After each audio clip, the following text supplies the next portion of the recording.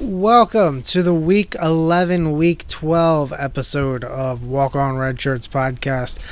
As always, I'm your host, Aaron, and with me, my co-hosts, Jake and intern Gibble, who chowed down on some delicious, as he says, dog ice cream.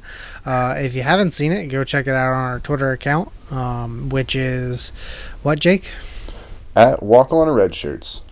I believe we are also now on Instagram and Facebook, if I saw that correctly. Yeah, we're actually now on multiple social media platforms. We're growing. All right, so go follow us on those as well. Is the Instagram also Walk On Red Shirts? Yeah, both of them are. Okay, awesome. That makes it a whole lot easier. But intern Gibble did say that he would eat it again. If forced to. It wasn't like the worst thing you could possibly eat. It was just really bland peanut butter flavored ice cream.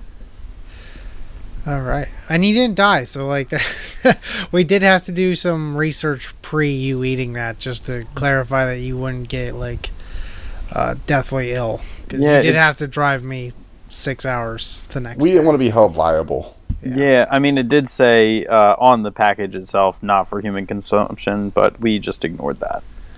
Yep. All for you, Gibble. So Frosty Paws, if you wanna throw us an advertisement here for the pod and stuff like that, intern Gibble will be happy to eat another one if need be. Maybe vanilla next time. We'll switch up the flavors. Yeah. We'll also lend intern Gibble out to taste test if need be, if they decide they want to do any other flavors in the future. I don't agree to this, but I guess I don't really have a say because I'm going to get outvoted. So. You almost ended up on another podcast last weekend. Yeah, that would have been wild. Almost is a stretch. I mean, there was a deal in place that you would go should Maryland win over Ohio State. Yeah, Maryland had to beat Ohio State. That game was never in question who would win from the very start. So, oh no, we lost Chase Young. Well, we still rolled them. Yeah, well, Maryland stings. Congrats again to Jake. Both of his college football teams beat Maryland in the same calendar year. So we own the state of Maryland. That is true, and Maryland owns the state of Texas. So never forget that. Anyway, solid week in this past week. Intern Gibble and myself went out to Ohio and joined Jake to watch some games throughout the full day Saturday. Anyway, intern Gibble, actually, we're recording this right now as the top 25 releases, so we might actually have notes on that as that goes on, even though everybody will know what the top 25 is before they listen to this. We'll at least be able to give our reactions. Yeah, we'll have instant reactions, I guess. But anyway, I'll pass it over here. Intern Gibble, you got some news bits for the week to talk about? Yep. First one I just briefly mentioned is the Chase Young suspension. The kid took a loan from a family friend who is not an agent or a booster. Got to specify that because that's very important in the whole thing. He took a loan. Supposedly, we don't actually know for sure. True. So he took a loan to take his girlfriend out to the Rose Bowl last year when he was playing in it. Paid the loan back in April after getting it in, I think it was December. And he's currently, they're guessing that his suspension should be 4 games based on the amount of money that he borrowed. But it's more than likely going to be reduced down to probably 2 at most, just because he already has paid it back and everything. Which is also interesting because probably in the next few years this isn't even going to be a big deal for anybody, just because players are going to be able to start getting their own income. So do you guys have any thoughts on this whole thing? I mean, I'll let Jake go since he's the Ohio State fan here. Yeah, I mean, if everything checks out as true, I mean, because we don't know for sure. There's some question marks that with his story versus what like Bruce Feldman and a couple other people reported, because he's saying like when he got the money in his statement compared to like what Feldman has tweeted out. So not everything is fully aligning in like exactly what he said in his statement.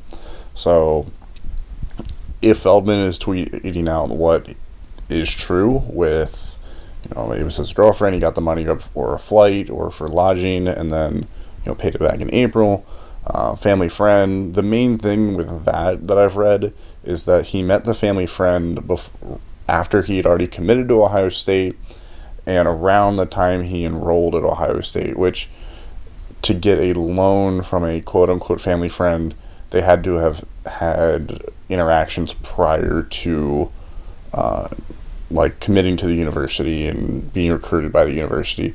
So that's where the violation technically I think comes into play, not the fact that he took money and gave it back to a family friend, because there are loans that you can take and pay back and still be within the NCAA's bylaws. It's about when he met and knew the guy. I've been saying the whole time I think it's 2 games. I think he'll miss Rutgers this weekend. Practice is going to be harder than Rutgers is for him. He'd play 15 plays against Rutgers, so I don't think it's that big of a deal. But I'm pretty much sold that it's going to be a 2-game suspension. Yeah, I would agree, and I think even if it is just 2 games, he's coming back with a fiery passion to play against Penn State, so that'll be a rough look for them. The other thing that we heard this weekend was that it was potentially a Maryland player that leaked the information. It's up to actually now one of the coaches on Maryland was a high school coach, either at his school or a neighboring school, is now who they think it was. Wow. So that's just getting more and more juicy. I don't know if they thought that having Chase Young not play during that game was going to help them win, but either way, that's pretty interesting there. Quick timeout. Appalachian State 25th in the rankings. Let's go, Appy. Navy's 23rd and Boise State's 21. So the race for the group of 5 is going to be interesting. Cincy's 17, Memphis is 18 here. Oh, thank Texas goodness 19. Texas made it back in. Texas is 19. They went the whole way from not ranked to 19th after beating Kansas State. I put sarcastic rankings out that they were going to be in the rankings, and of course they somehow end up 19. They hop 6 spots at least. Oh, man. Oh, that's atrocious. You gotta love it. Anyway, on to more news. In Arkansas, the head coach, Chad Morris, was fired after a 4-18 start to his career there. They've just been utterly awful this year. And, I mean, after losing to Western Kentucky, that's a pretty tough look. They didn't lose. They got wrecked. They did. It's trying to make them feel a little bit better. By but a former Arkansas quarterback that transferred. Baylor fell a spot, and they're still undefeated. Yep. They are 13th, 9-0 Baylor. That's late in the season. Is 13th behind 2-loss Florida, 2-loss Auburn. Well, just ahead of 2-loss Wisconsin and 2-loss Michigan. Yep. Zero respect for the Bears. Jeez. So who do you guys think is going to take over as the head coach in Arkansas? That's a great question. There was a lot of speculation this weekend. Gus Malzahn is a name that keeps coming up because he did go to Arkansas. I'm just not sure that he's going to leave Auburn right now. Yeah, I don't see it. I think you have to look a little bit more realistic if you are them. One I heard floated out there as a potential one that I like a lot would be Bill Clark from UAB. He already coaches down south there in Alabama. And he's been pretty deserving, having dealt with all of this, UAB shutting down the program and stuff like that and coming back. He's definitely shown a resiliency and worthiness for a Power 5 job. So I think that if I was Arkansas, that would probably be one of the top names on my board, but I haven't looked too much into where they could go. Also, quick side note, Minnesota up to 8th, still super disrespectful to Minnesota. Disrespect is real. Jesus, man. Put them 4th, cowards. Agreed. All right. Utah 7, Penn State 9, Oklahoma 10. I don't really see it. I don't have many issues with the rest of that, but man, Minnesota being 8, that's rough. Yeah, that's brutal. If they beat Iowa this week, they should jump up to about 5 or so, is my guess. You'd think. You would think. But, They beat another ranked team, so you think they would jump, but who knows anymore. yeah, I don't know. Anyway, yeah, for Arkansas's head coach, like I said, Bill Clark would be one of the top names I'd have on there. There were obviously, we heard the Mike Leach name get floated out there. You'll probably hear him for basically every job that's available. It's not so much I don't think you can win at Arkansas. I mean, Chad Morris, though, just nothing went right there, and you definitely have to show improvements in year 2, I think, and they've definitely gone backwards. And obviously losing to Western Kentucky and San Jose State in the same calendar season. Granted, this team did almost beat Texas A&M. People forget. So that's always a rough look, especially for an SEC school. So not entirely sure where they go. Bill Clark's the name. I've also heard Sonny Dykes, but I don't know if you go to the well on SMU a second time after the way that Chad Morris, how quickly Chad Morris has bounced. But we'll see. Definitely have to keep tabs on this one. That's the second opening job, I believe, so far this season, and one of probably 3, 4, 5 expected ones at least. Third one, because you always forget about Rutgers. That's Who the most important job. Doesn't forget about Rutgers, though. The 6 Rutgers fans. Let's be real. Okay, so the third one so far that's opened up, and second one in terms of notoriety. And look, Arkansas fans, I've seen people mention it. You are not a top 25 job in the country. Sorry. Top 50, yes. Top 25, I would say no. There is a lot of history at Arkansas, but I would rank them below Florida State. I mean, obviously they're ahead of Rutgers. Also, LSU officially number 1. Obviously, we all knew this was going to happen. Shocking. God, fucking put Bama at 4, please. I just want the upheaval. Ohio State too. That's obvious. Okay. Sounds about right. Yeah. Oh, so far no complaints here. Are we going with 3? Clemson. Yep, that's about right. Well, the top 3 is going exactly how we all thought it would. Yep. Oh, No God, surprises at all. Put Bama at 4, man. We all know you're gonna do it. Oh yeah, they're going to do it. There's no way they don't. Just show it. I hate these shows so much. I know. Why do we gotta kill this anticipation? This is awful radio. I apologize for. Ooh, Georgia. Wow. Okay, well, I hate it. Oh yeah, thanks. I hated either option, but yeah, once they decided that Minnesota wasn't even going to be in the top 6, I was out. I'm out. Georgia at 4 though. That's wild. That team lost to FYI. That team lost to a team that's not going to make a bowl game this year. So, fight me, Georgia fans, but you're 11th in my book. Again, it doesn't matter, but still. Not only did they lose to South Carolina, is they continued to lose. They should have lost like 3 different times. Yeah, well, that's the thing. Like, they haven't been super. Like, their defense has been good. I'll give them that. Granted, they played Missouri this past weekend with a backup quarterback. Their defense has been good. But when I look at the 1-loss teams, I'm ranking them almost strictly based off what their losses. 2-loss teams, I look at more of the resume. 1-loss teams, I look at more of the losses. And obviously, undefeateds, I look at wins because there are no losses. Felt like I shouldn't have to say that, but still. Alabama 5, Oregon 6, it appears. I don't hate that much. Alabama, obviously, the 1-loss teams has the best loss, so I don't dislike that, but they're going to get in without even playing in an SEC championship game again. You just know it. Oh, yeah, 100%. All right. Intern Gibble, let's get back to it. all right. In Pac-12 news, there was a referee that was suspended for one game after a egregious error in the California and Washington State game on Saturday. during a kick return, Washington State was called for a illegal hands to the face penalty after returning the ball to the 50-yard line. It should have gone against Cal and given them the ball at the 35 of Cal, but instead Washington State started from their own 8-yard line because the penalty went the wrong way. So now that referee has been suspended for a game, and the remaining members of that officiating crew have been downgraded according to the conference.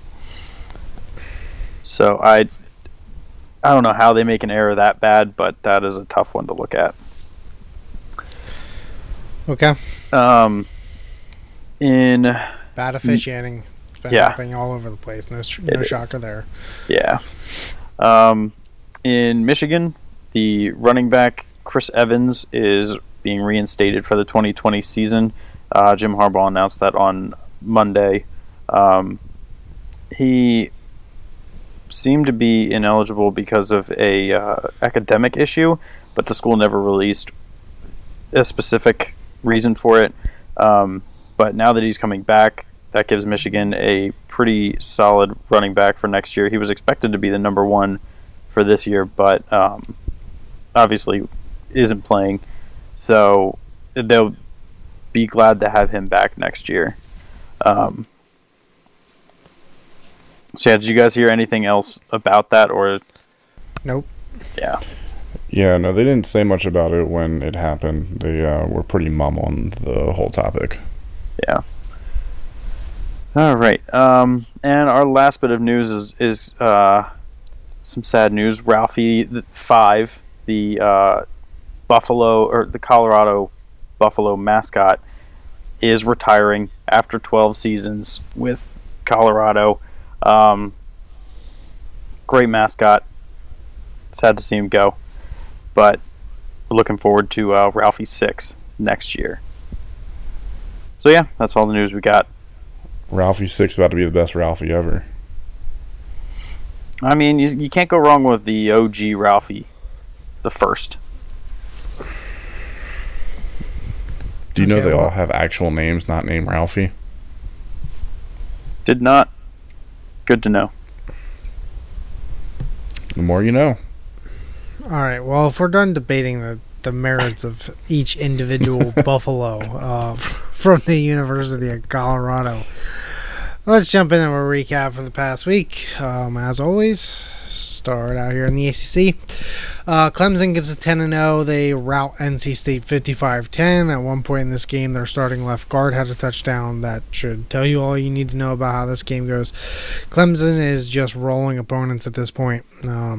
Say it every week, but doing what they have to do. And clearly it's working, as they're now into the playoff rankings at number 3. Notre Dame 38, Duke 7, Duke 4-5 on the year now. Notre Dame gets a 7-2. Now I think ranked 16th in the country.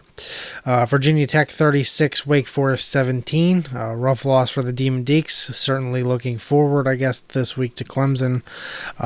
They fall to 7-2. Virginia Tech gets a boost up to 6-3 now in the year. Florida State 38, Boston College 31. Odell Haggins wins in his interim head coaching debut for the Seminoles. They get to 5-5. Boston College to 5-5 because of course Boston College was 5-4, so they had to find a way to get back to 500 under Steve Adazio. So they go ahead and lose to Florida State, who it looks like, with Alabama State, I believe, on deck this week, will likely make a bowl game for Florida State then. Virginia 33, Georgia Tech 28. At one point in this game, Georgia Tech had a lead. They've gotten up for some big games against Virginia and Miami, at least. But everybody else on the schedule, not much. They fall to 2-7. Virginia gets to 7-3. And lastly, Miami 52, Louisville 27. Jaron Williams sets a Miami Hurricanes passing record for touchdowns in the game with 6. At one point in the game, he was tied at 5 with about 10 other quarterbacks in Miami history. Surpasses that, 6 touchdowns through the air, 0 interceptions in this game. Miami's offense finally looking like what I was hoping it would look like all season long, and I'm loving every minute of it. They get to 6-4 in the year, officially bowl eligible. Louisville falls to 5-4. Still a very good year for Louisville, regardless. So, any thoughts on the ACC this week? I'm not so sure that Wake Forest is going to keep it even close against Clemson anymore. Well, yes. Sage Surratt, unfortunately, is done for the season. Was a projected top 75 pick in the draft. We'll see how that goes for him. One of the better wide receivers in the country. Yeah, I was calling the upset for a while. I would officially like to remove that off the table, though, after he went down. We'll see. It was a tough game for Wake Forest. They didn't look good all throughout most of it.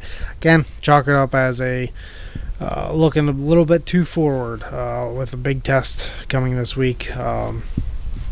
Obviously, Vegas also agrees with you with setting the line at 32.5. I think it's already up to 34.5 on some sites. So certainly a lot of people agree with that sentiment about that game this week. But we'll talk about that in our pickup. Andrew Gibble, any thoughts on the ACC? Well, aside from Clemson, there is no one else close. I didn't think any of these games were all that exciting. I think we paid attention to a lot of the other ones more than this, but I mean, Clemson is clearly playing pissed off and is just rolling teams at this point. The NC State probably could have been held to 0 points in that game, but I mean, garbage time gets you some points, so that's probably the only reason that they scored. So, yeah, I mean, we had the Clemson NC State game on for like 3 minutes? Probably something like that. The Virginia Tech Wake Forest game was on my laptop, and even I was barely paying attention to that.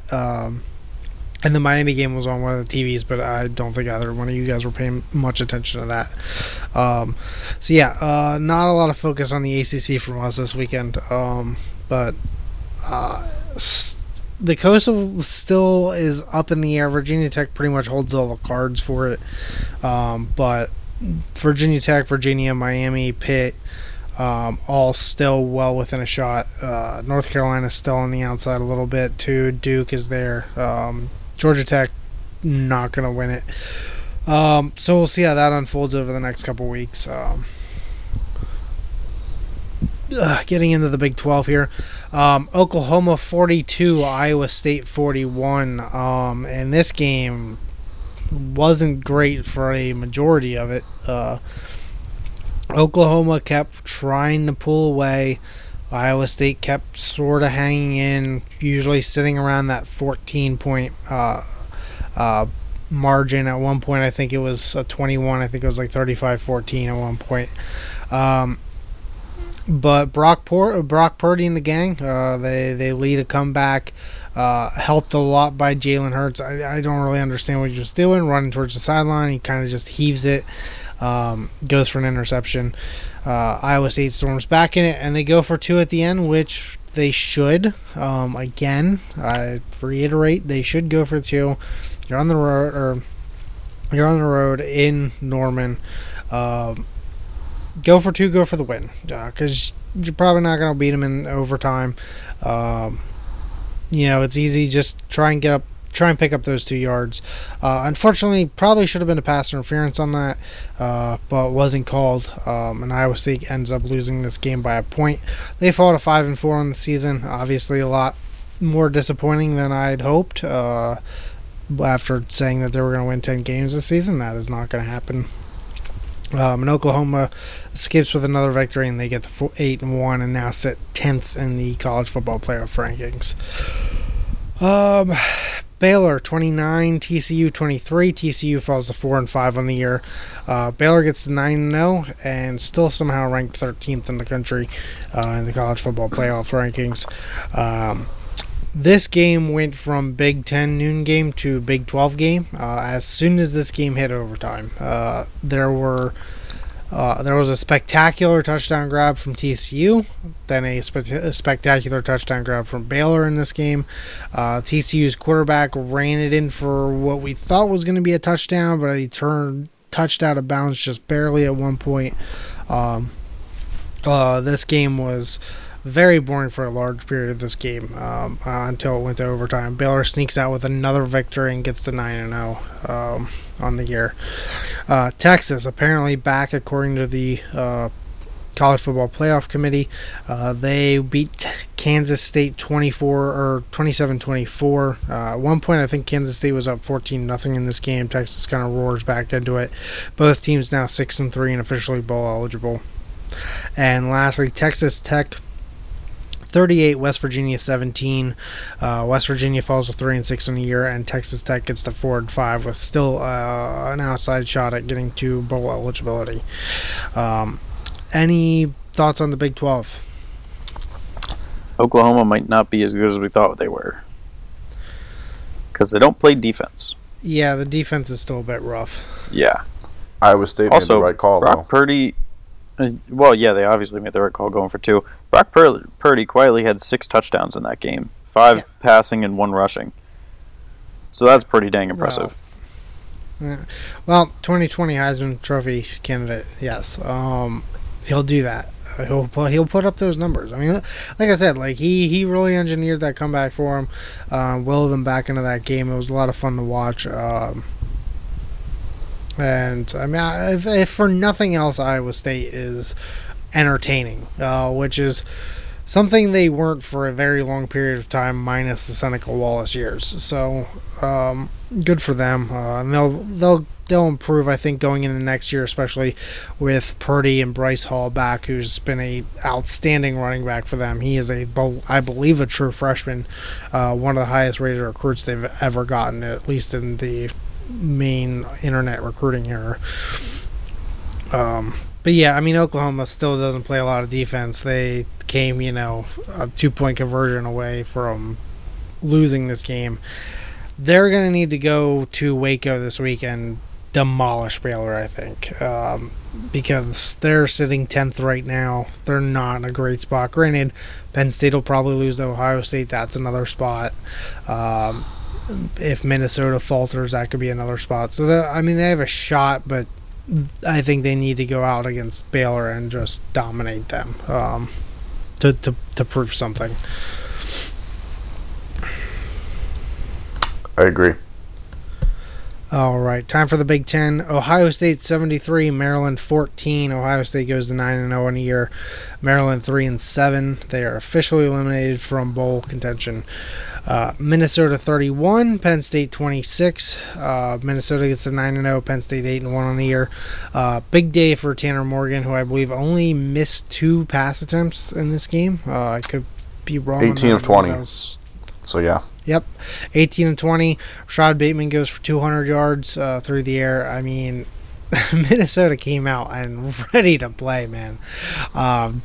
There was no slouch in them, and good for them. And the score's a little bit closer, I think, than how the game sort of played out. Minnesota led from, start to finish in this game. Penn State kind of started to come back there at the end, fell short. Sean Clifford throwing a late interception there. Antoine Winfield Jr., I believe, had 2 interceptions in the game as well. There's a lot of really good players on this Minnesota team, so it's not super surprising. They obviously showed the graphic where their linemen are basically the size of tanks out there. So they have a 400-pound lineman. Jesus. So yeah, I mean they're a pretty solid team. We'll see how the rest of the season goes for them. Obviously, they are playing Iowa in Kinnick Stadium this upcoming week. Not an easy place to travel to and win. But and obviously Vegas doesn't really believe that they're that good. They are 3-point underdogs, but a lot of things still yet to prove for Minnesota. But definitely a big-time win for PJ Fleck right after getting that big extension. Wisconsin 24, Iowa 22. Jonathan Taylor went for, I believe, like 250 yards, I think, on the ground in this game. They get to 7-2 on the year. Iowa falls to 6-3. Wisconsin now sitting, I believe, 14th in the college football playoff rankings. Obviously, it doesn't matter all that much to them because they are pretty much out. And then Purdue 24, Northwestern 22. I sent out a little factoid about this game. It is the first game in college football history with two Aidens starting at quarterback for each team. One for each team, I should say.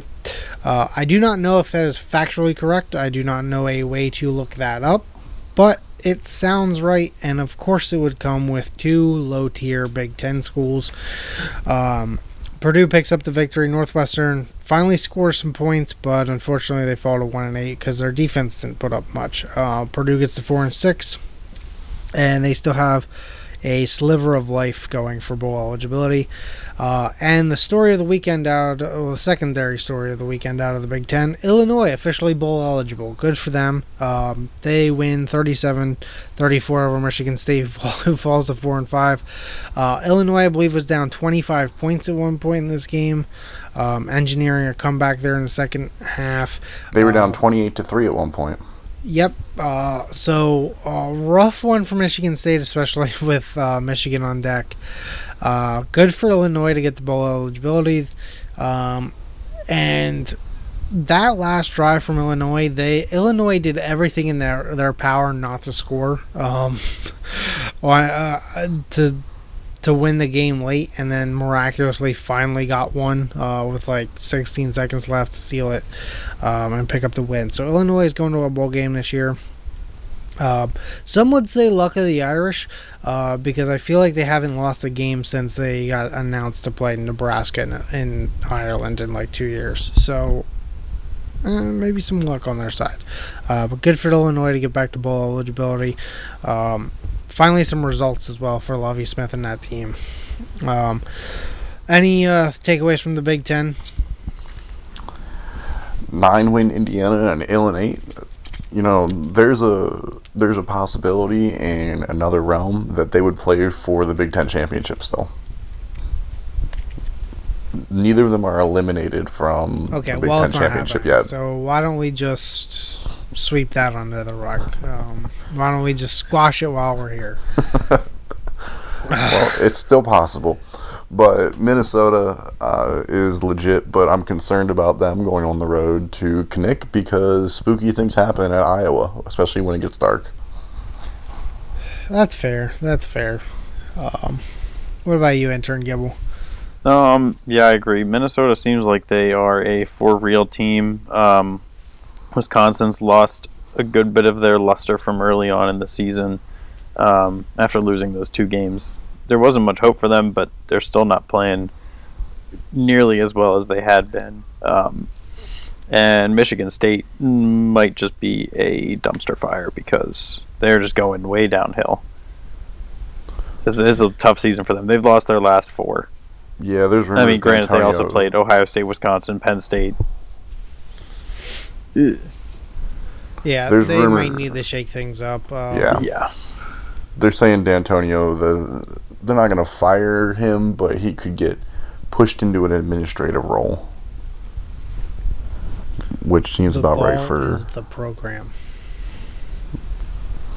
The other thing about the Big Ten is if you realize their expansion with Nebraska, Rutgers, and Maryland, all of them have sucked pretty much since they've gotten to the Big Ten.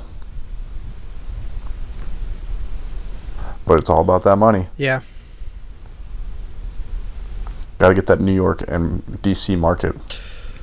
All right. Why don't we jump to the Pac-12? Washington 19, Oregon State 7. Oregon State falls to 4-5 on the year. Washington to 6-4. An official bowl eligibility for them. Definitely thought Oregon State was going to win this game outright, and it didn't happen. Their offense wasn't there.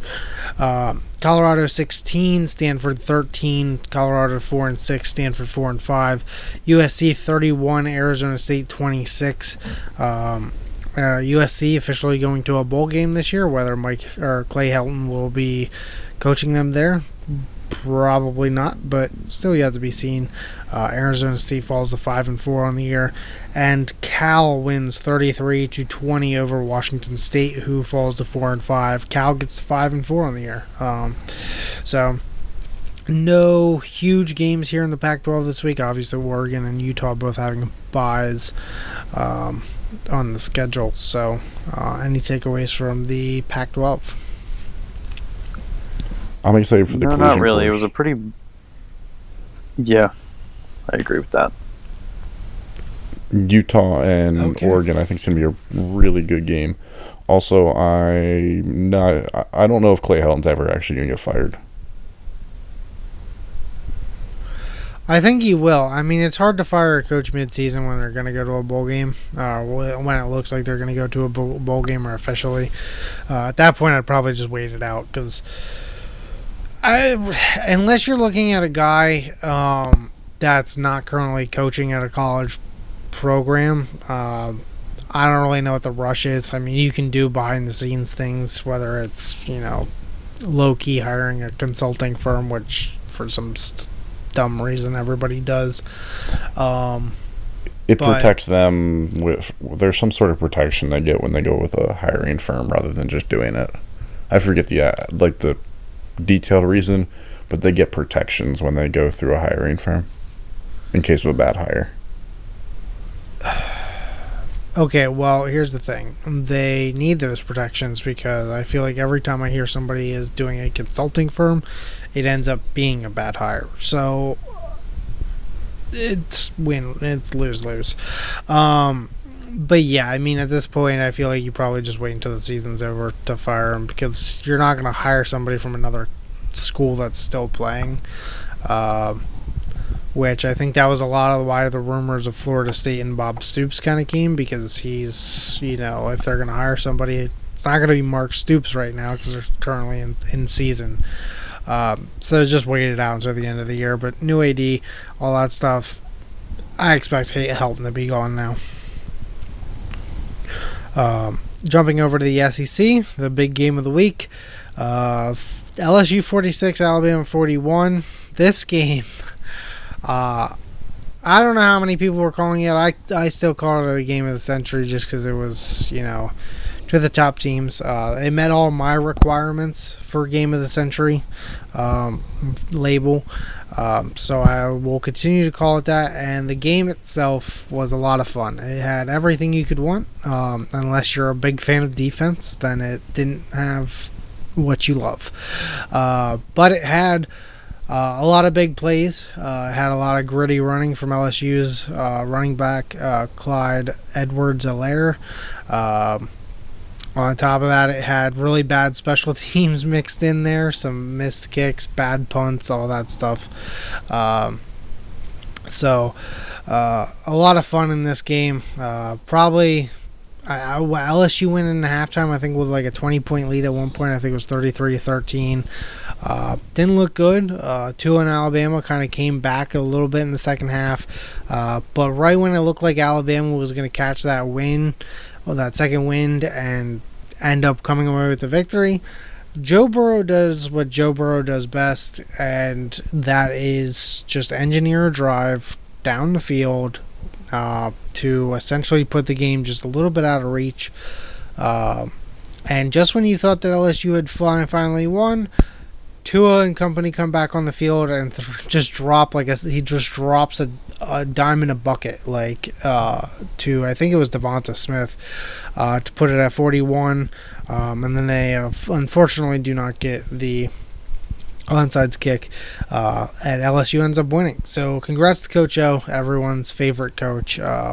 Really deserved. LSU is just a buzzsaw, and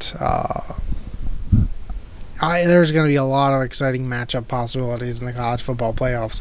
I'm really hoping we get at least LSU, Ohio State, and Clemson in there. Fourth team, I don't really care about at this point. But put Minnesota in just because they deserve it. So looking forward to some fun matchups there.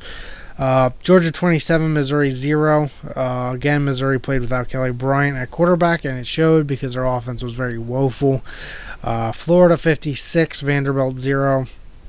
Western Kentucky over Arkansas 45-19. That was one of the more shocking scores of the weekend. Again, Western Kentucky lost in week 1 to FCS Central Arkansas, and then turned around and beat FBS Arkansas. So good for Western Kentucky to turn their season around a bit from what looked like it would be a disappointment losing to an FCS school.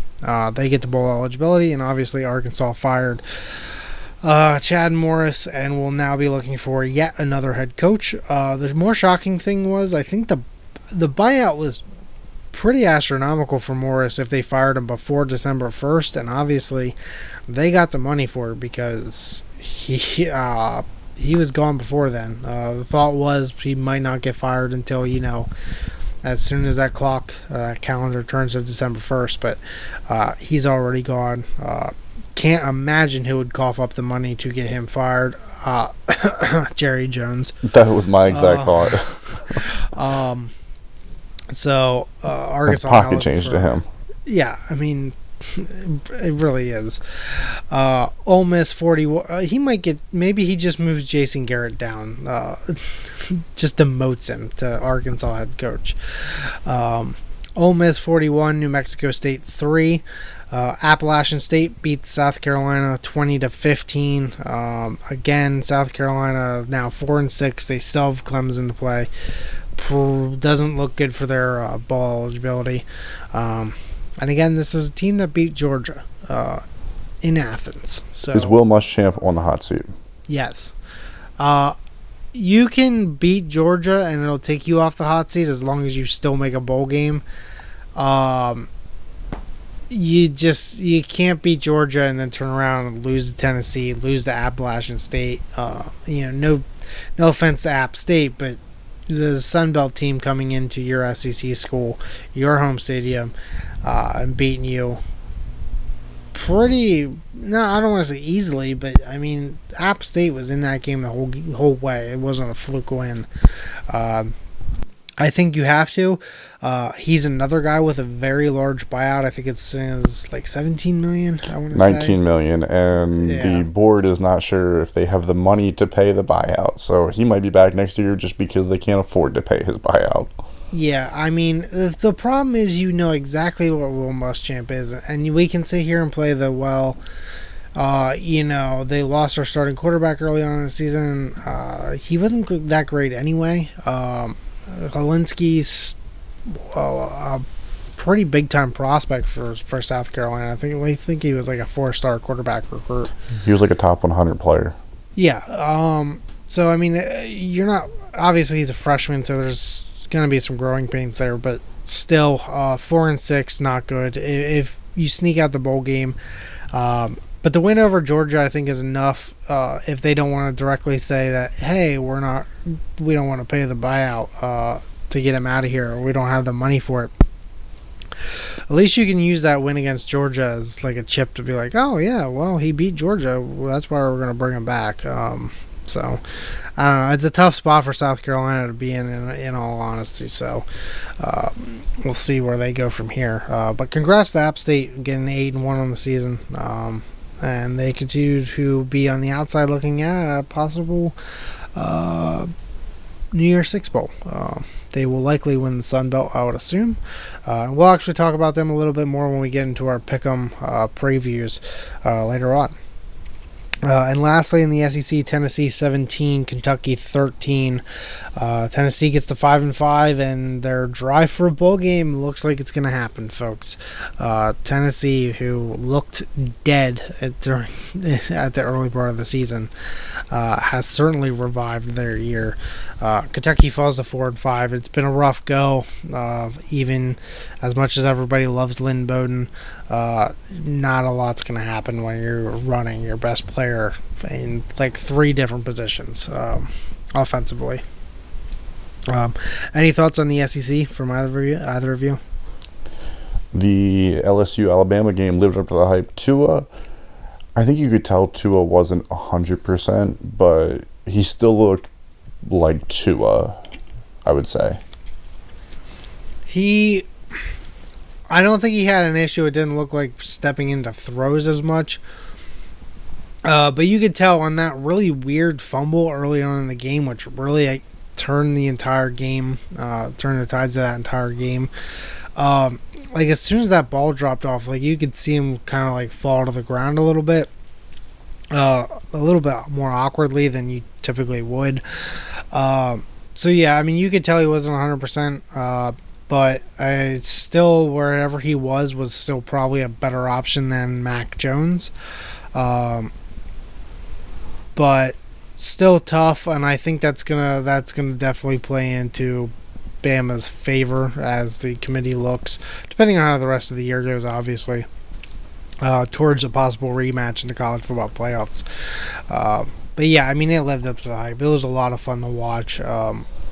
The whole game through, there was just a lot of really good moments. I mean, even to think about it, like even going back to last year when he wasn't all that good, Joe Burrow did the same things then too. Like he consistently made those late game comebacks, even if he was playing like shit. And he does it again here, not necessarily a comeback, but being able to have the moxie to, hey, Alabama's getting right back in it, they're a touchdown or two away. And then engineer a drive to go and try and put the game out. So, good for them. LSU looks like a buzzsaw. Coach O deserves the world. That man is awesome. So, rooting for them a lot going forward. Intern Gibble, any SEC things from you? Well, it looks like Florida figured out how to play offense again after their terrible showing against Georgia. They played Vanderbilt. They did, but they still scored 56 points. And if they didn't know how to play offense, they wouldn't have scored 56 points. So they kind of figured it out. We'll see this week if it's for real or not. Also, going back to the Alabama game, Tua quietly had 418 yards. I mean, it wasn't really quiet, but he had 418 yards on what kind of looked like one leg at times during that game. So that was still incredibly impressive, but you could see he was definitely not 100% because he was not able to run. He had there was one play that was clearly it was like a 10-yard run he would have had to get into the end zone, but instead he threw it because of his leg. So, I mean, if you have 100% Tua, is this game closer? I don't know. The game was still a great game regardless of if he's 100% or not. I don't know if that would have given Alabama the win because LSU looked pretty dang good from start to finish, but it was definitely a factor in the overall game. Yeah, I mean, you see, the one big takeaway I had, and it kind of became obvious early on, LSU did take away the thing that, I mean, obviously, to his performance, I think is going to get a little bit more lost in the shadow. I mean, obviously, his completion percentage wasn't all there. But LSU did a really good job of taking away his bread and butter, which is the quick RPO slants that he can rifle in there to a wide receiver on the run, which he does a lot with Ruggs especially. They did a really good job of taking that away. And he was still able to hit a lot of targets perfectly. I mean, the big takeaway here is you see why these two quarterbacks are regarded as easily the top two quarterbacks in the draft this year. Just two different things they bring. I think Tua is a little bit better when it comes to putting the ball on the money, whether it's a deep pass, obviously. Another one that you have to factor in there in this game is we don't see Judy drop the ball. And Tua dropped a dime in the end zone in his hands, and he just dropped it, which was insane to see actually happen.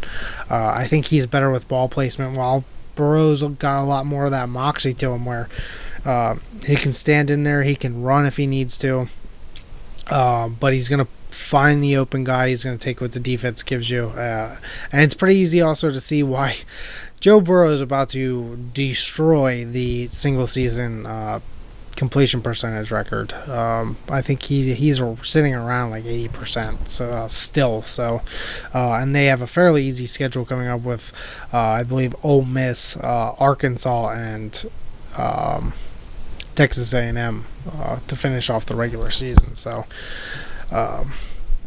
interesting. I'm not entirely opposed to a rematch in the playoffs. It just depends on how the chips fall going forward. So elsewhere, a few other random games throughout the country. Cincinnati 48, UConn 3. SMU 59, East Carolina 51 in an exciting American Conference game. Boise State 20, Wyoming 17. Nevada 17, San Diego State 13. Southern Miss 37, UAB 2. That is correct. UAB scored only a safety in that game. Florida Atlantic beats Florida International in the minor league Florida College Football Bowl. I don't really have a better name for it, to be quite honest with you. But they win 37-7. In the Religion Bowl, I guess is the best way to call it. BYU 31, Liberty 24. And lastly, we'll shout out an FCS school here. Dartmouth 27, Princeton 10. Played at Yankee Stadium. Dartmouth undefeated. Princeton was undefeated going in. On top of the Ivy League here, Dartmouth gets to 8-0. Princeton 7-1 on the year. All right. All right. So last few weeks we've done little top fives here and there to celebrate college football's 150th anniversary. This week we're going to do top 5 stadiums of all time. Again, our opinion. You probably won't like them, but you're going to deal with them anyway. So shove it. Anyway, do the normal. I'll go with my 5, Antern Gibble, and then Jake. So to get us started, I'll do my number 5 here. I have the Cotton Bowl on here. Very significant. One of the more famous bowl games as well every year. So Cotton Bowl, I have number 5. So I actually have Memorial Stadium in Nebraska. The going there this year, you were kind of like on top of the field, which is a crazy atmosphere. If Nebraska had been in that game a little longer, it would have been even more hype, but they were very hyped to start the game. So it's just a really tight, tall stadium where you like feel like you're on top of the action. So that's why I have it at number 5. I've got Autzen Stadium at number 5, Oregon, because you just hear stories about this and how, it's only like 60,000 people, but it's such an insane atmosphere, and the idea of a stadium only being essentially half the size of the Big House or Horseshoe, and just having that kind of atmosphere still. You see pictures of it. It looks like a really cool stadium. So I like Autzen at number 5. All right, number 4, I have Death Valley, Tiger Stadium in Baton Rouge. Night games there, just I want to go so badly. But seeing him just on TV, it's an electric atmosphere. It's iconic. It's also iconic just the field always having like the 5-yard markers instead of the typical 10. I hate that. I know it throws me off, but I feel like that's like, I feel like watching it, or like if I had to play on that, like it would just be a psychological advantage to the other team because it would just mess me up. But place is always rocking. But also just one of my favorites. I love watching games there all the time whenever LSU's like really good and stuff, especially a season like this. So Tiger Stadium is number 4.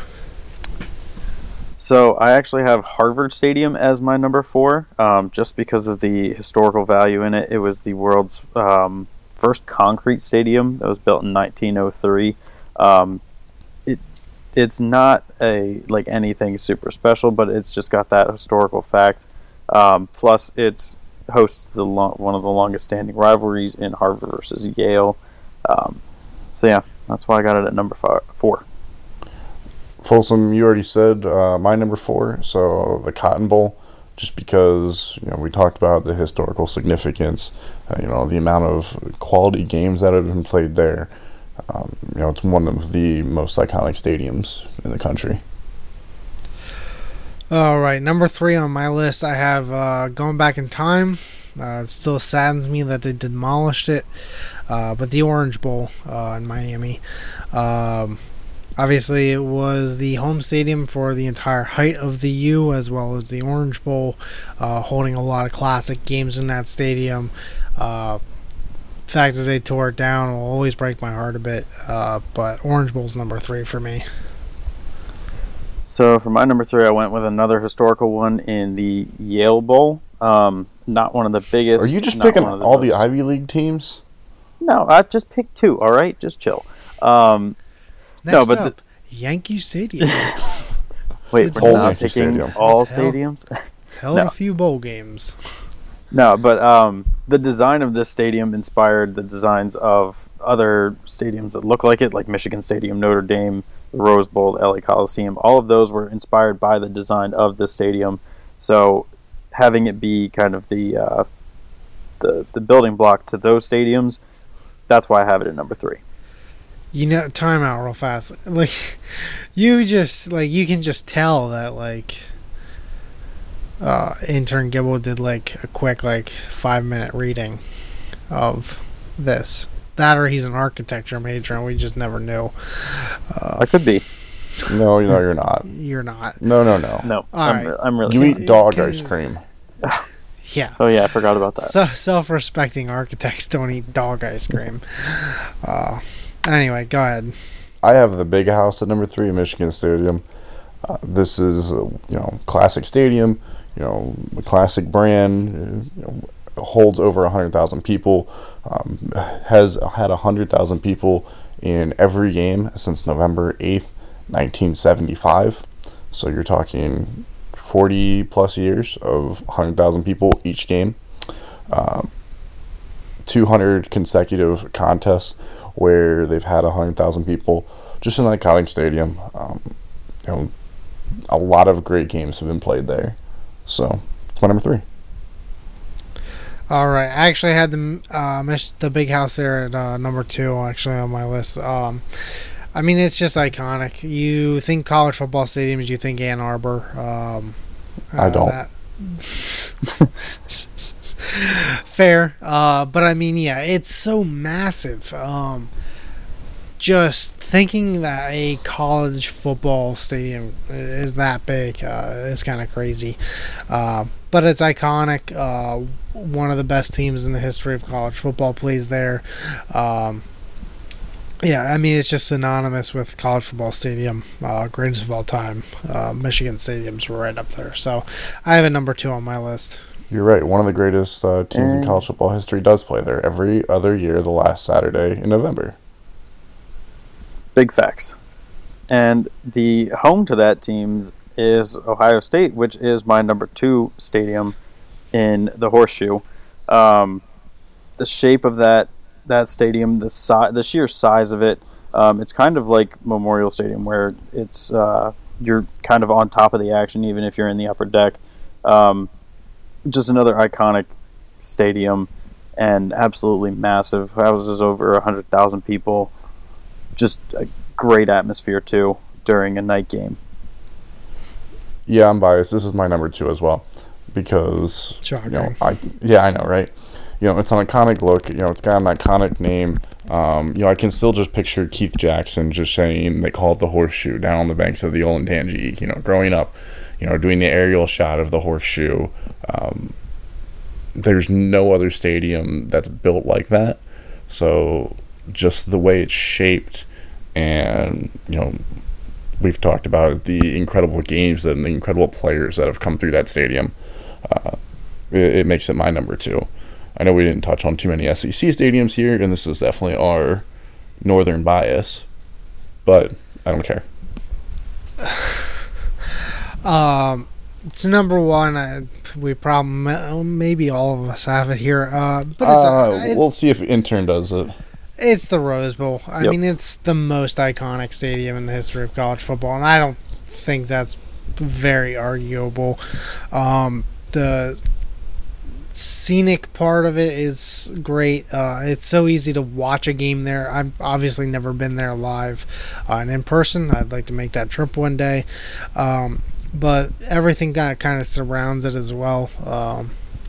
it's just one of the best stadiums of all time, and it's iconic. I mean, it's much like it's college football's Fenway Park essentially.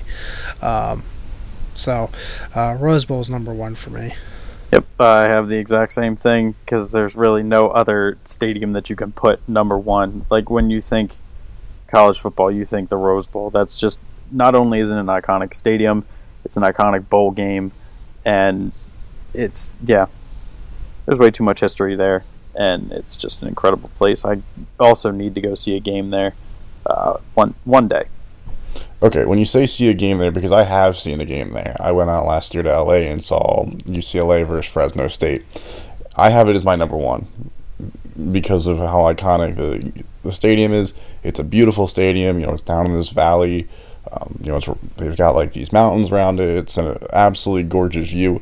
But going to see a game there, you're definitely going to want something better than UCLA and Fresno State, because Fresno State whooped that ass of UCLA last year when I was there. So I would much rather see a game where I'm not falling asleep in. But yeah, no, it's number one. If you're going to go see a better game than I saw, please see a better game than what I saw. Well, so there's our top five. Maybe you should have picked a better game to go see. I know. Next time I got to plan my trip better. All right. So some honorable mentions I have on here. I have Ohio Stadium, Notre Dame Stadium as well. Touchdown Jesus, yada yada. I feel like I'll get yelled at if I don't put that on this list somewhere. Autzen I also have on there. Very excited to see a game out there. The atmosphere at those games, another one that looks incredible to be around. And a low-key honorable mention here on my list, just because like the scenic aspect of it with the mountains in the background and stuff like that. Also because it shares a name with me, Folsom Field, Colorado. It is one of the more beautiful looking ones out there. I like the stadium as well. And like I said, like the mountain range in the background and stuff like that, I think plays a big factor into how much I enjoy looking at a stadium, especially when it comes to watching it. So those are my honorable mentions. I had 4 honorable mentions: Tiger Stadium, Notre Dame. I also put Lane Stadium on here. The only reason I put them on there is because of Enter Sandman. And then I also put the Swamp. Yeah, those are some fair ones to put in there. You could also toss in Tennessee. It's just hard to put them in there when they're not good. But that's another iconic one. But yeah, I mean, there's a lot of really good ones out there to choose from. So it's hard to narrow it down. Intern Gibble, do you have any honorable mentions? Yeah, I have 2 that weren't mentioned yet. Kyle Field for Texas A&M. That would be a really cool place to see a game. Also a low-key one, Michie Stadium for where Army plays. Sits on the Hudson. Not a huge stadium, but just another one with a really cool scenic aspect around the stadium. Okay. All right. So that's our top 5 stadiums of all time. I'm sure everybody will disagree with our list, and I don't care. So why don't we go ahead and get into our Week 12 picks and preview a while. All right. We got an early game this week. Starting first, we have some Conference USA action. Louisiana Tech, 8-1.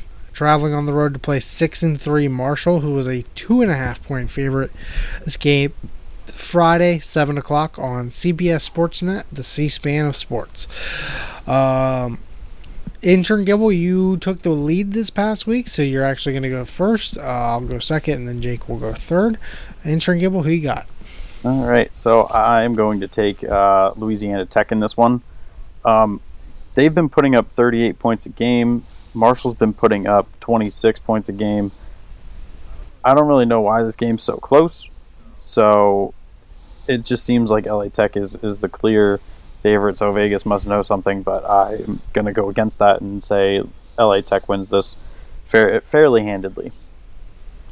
Well, here's the thing. If you base your entire thing off of who scores the most points, the college football playoff would look a whole lot different than it currently looks. So we'll put that out there. So don't read too much into that there, Well, Gil. defensively, they're about the same, though. LA Tech who gives has up. Marshall played and who has LA Tech played? LA Tech has played what? Texas? I know they played Texas. Marshall lost did to play Texas. Boise State on the road 14-7. They also lost to Cincinnati. Yeah, they got whooped by Cincinnati. Yeah. Well, there you go. They played two good defenses. So, all right. I mean, yeah, I'm going to take Louisiana Tech in this one as well. They're 8-1. I do like their offense a little bit more, but I'm not going to put my entire pick behind what they're averaging on the season, because that would be dumb of me. Yep, you got that. me. I'm an idiot. Yeah, we know you are. You ate dog ice cream. We know. You willingly ate dog ice cream. So yeah, I'm going to take I didn't Louisiana willingly Tech do it. here. I just think they're the better team. I'll take them, especially as the underdog. Yeah, I like Marshall to win this game. Mainly, one, I need to play some catch up. Two, I'm going with Vegas knows something here. You know, going to West Virginia. Nobody plays the Vegas knows something card in the history of the world better than you, Jake. Vegas knows something. I've heard every episode we'll get at least one Vegas knows something, and I suspect we're getting at least one more by the end of this. I mean, there's a good chance that we're going to, but I'm gonna go with the, you know, like I said, Vegas knows something this weekend because 3-point favorite. They haven't been that impressive overall. They have won, I think it was 4 games in a row. So I'm curious how the weather is going to be since it did just snow in Ohio last night, and we're in the middle of a, what is it, cold front or what it, I forget, I don't do weather. So I like Marshall to win this game. I like them to cover. It looks like that this weekend it's going to be pretty cold, so I like when teams from the South come up and play. Isn't Marshall in West Virginia? Yes. So it doesn't matter if it's in Ohio. Because it's also snowed in West Virginia. It's a low of 21 on Friday night down in Huntington, West Virginia, so that's the reason I'm picking them to win. That's fair. That is certainly fair. I just think the whole state of Louisiana is on the come up right now. Minus the Saints, they lost to the Falcons. But also, I've bet on Louisiana Tech twice this year. Once when we did the pick 'em with Southern Miss earlier in the year, they won that. I also bet them to cover 5.5 this past week against North Texas, and I think they won that game by like 40. So yeah, give me Louisiana Tech. All right, next up, going on to Saturday, 12 o'clock on ABC, we have the 7-2 on the road to 9, Indiana, traveling to State College to play the 8-1 Penn State Nittany Lions. Penn State is a 14.5 point favorite in this game. Intern Gibble, who are you taking? Definitely Indiana. You believe in Penn 9 Indiana? I don't know if I believe in Indiana to win this game as much as I want them to win. Penn State, I'd like to think that they're going to play pissed off in this game, but I feel like in past years, once they lose one, it just turns into a snowball effect, and they lose another one, and then in 2 weeks they're going to get beat by Ohio State. Like, it just doesn't feel like it's a good time for them. But that being said, maybe this year is different. I'm not picking Indiana to win outright. I think they're still going to cover because Penn State still doesn't like to play football in the second half. And Indiana seemingly does. In fairness, they didn't play football in the first half this week, but they did play it in the second half. Well, so they're a one-half team. Yes. Is pretty much what we're Pretty determining. much. So either way, I think that still leaves the door open for Indiana to cover the spread here. Regardless, as much as I want them to win, I don't think they're going to at Penn State. Yeah, I'm going to pick Indiana to backdoor cover this game. I still think Penn State will win because I think their talent level is better. My big issue here with Penn State is in regards to them being in such a sandwich position, being in between Minnesota and Ohio State. Coming off that loss, knowing that you have Ohio State next week. Mm-hmm. So I think that leads to a sandwich thing. I still think Penn State wins because it's at home. It's a noon game. But I definitely like Indiana to backdoor cover this into like a 13 point loss. So I'll take Indiana. Yeah, I like Indiana in this as well, actually. I put a teaser bet down on this spread already because I took Penn State, but I teased the line down to 8 points because I hate 14 points. I think they win, but I'm in the same boat as you, Aaron. I think 10 to 13 is a better line. I don't think 17 or 21 points is going to happen. Noon game, I think there's some distractions, like you said, either a hangover a little bit, looking ahead a little bit. And while Indiana hasn't played anybody that good in their 7 wins, they haven't beat anybody that... I don't know if they've even beat anybody with a winning record right now. If I look back at their schedule, I don't know if any of these single teams have a winning record. They're all pretty bad. But I think that the confidence has grown in them to compete with Penn State more. I think they're going to try to come out hot. I think they're going to try to give themselves a little bit of a spark because they had a bye week last week, so they've had 2 weeks to prepare for this game. So I like Indiana to, lose but cover the game. All right, next up, 12 o'clock on CBS, we have the 8-2 Florida Gators, a 7-point favorite traveling on the road to play the 5-4 Missouri Tigers. Intern Gibble, who you got in this one? Well, I'm pretty sure I saw Kelly Bryant's back this week. As much as I want that to factor in, I still don't think Missouri's very good. They've lost their last 3. Florida, I'm going to assume they actually did figure out how to play offense, so I'm going to roll with them to cover. But I'm not a huge fan of this 7-point line. This is like exactly where it needs to be. I think this game it feels more likely that it's going to be a push than either of the others. Time out. So you don't like this 7-point line, but you think it's right where it needs to be? No, I don't like betting. Gotcha. I don't like betting it because it's right where it should be. Do you also think Florida discovered an offense? Listen, no, but yes. Just because they beat I'm really Vanderbilt? torn on this game. It's messing with the 56 points is all that I'm seeing, and it's just messing with my brain. So we're just going to pick Florida and call it a day. Here's the thing. I don't fully disagree with you on the Missouri thing. The problem is that Missouri has been so Jekyll and Hyde this year when it comes to home and away. They've been very dominant at home. Granted, not against the strongest competition, while being flat out miserable on the road. I think they're 5-0 at home, 0-4 on the road, including losses to Wyoming. Anyway,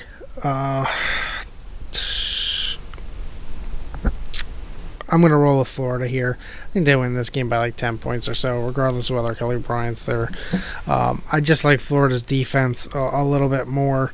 I think they'll hold Missouri down a good bit in this game. Not super thrilled with it, but I'll roll with Florida. I'm not sold on Missouri at all. I think they're a very average team.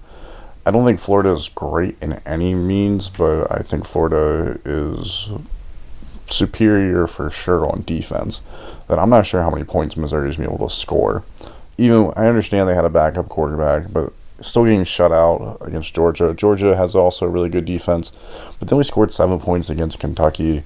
They only scored 14 against Vanderbilt. Yes, but these were all road games. I know, I understand. But I'm just not sold on them. I don't think this game is actually going to be that close. I like Florida to win by at least 2 scores. Okay. Gut feeling is now Missouri's going to win this fucking game. Probably. Yep.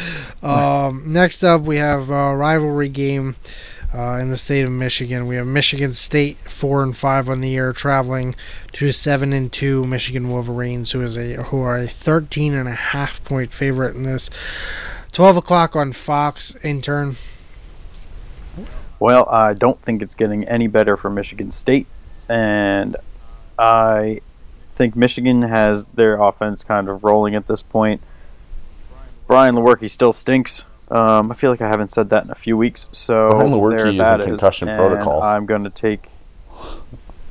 Yeah, well, I mean, that doesn't help him at all. That might actually help Michigan State. Maybe the Rocky Lombardi, maybe he'll come in and change the whole game, pull off a win. That'd be nice optically, but I still don't think it's going to happen. And I think Michigan's going to win this probably by two full scores, so probably by 14 points or so. 2 full scores. Yeah. Well, the line 13.5. That could hypothetically be 12 if Michigan misses both PATs. Just putting it up. Well, that's why I said 14. Oh, because you missed that. I'm not paying attention to what you say, Intern Gibble. That's fair. All right, so you're taking Michigan? I am. All right. I have a general rule of thumb, and that is, if it's a rivalry game, I'm going to take the points if it's over 10. I don't like this line at all. We've seen Michigan State as the worst team quite a few times, I feel like, at least talent-wise. Either pull off the upset directly with some fluke plays or whatever. I feel like D'Antonio, with his back against the wall coming off of that awful Illinois, I think Michigan wins this game, but I think they win this game by about 10.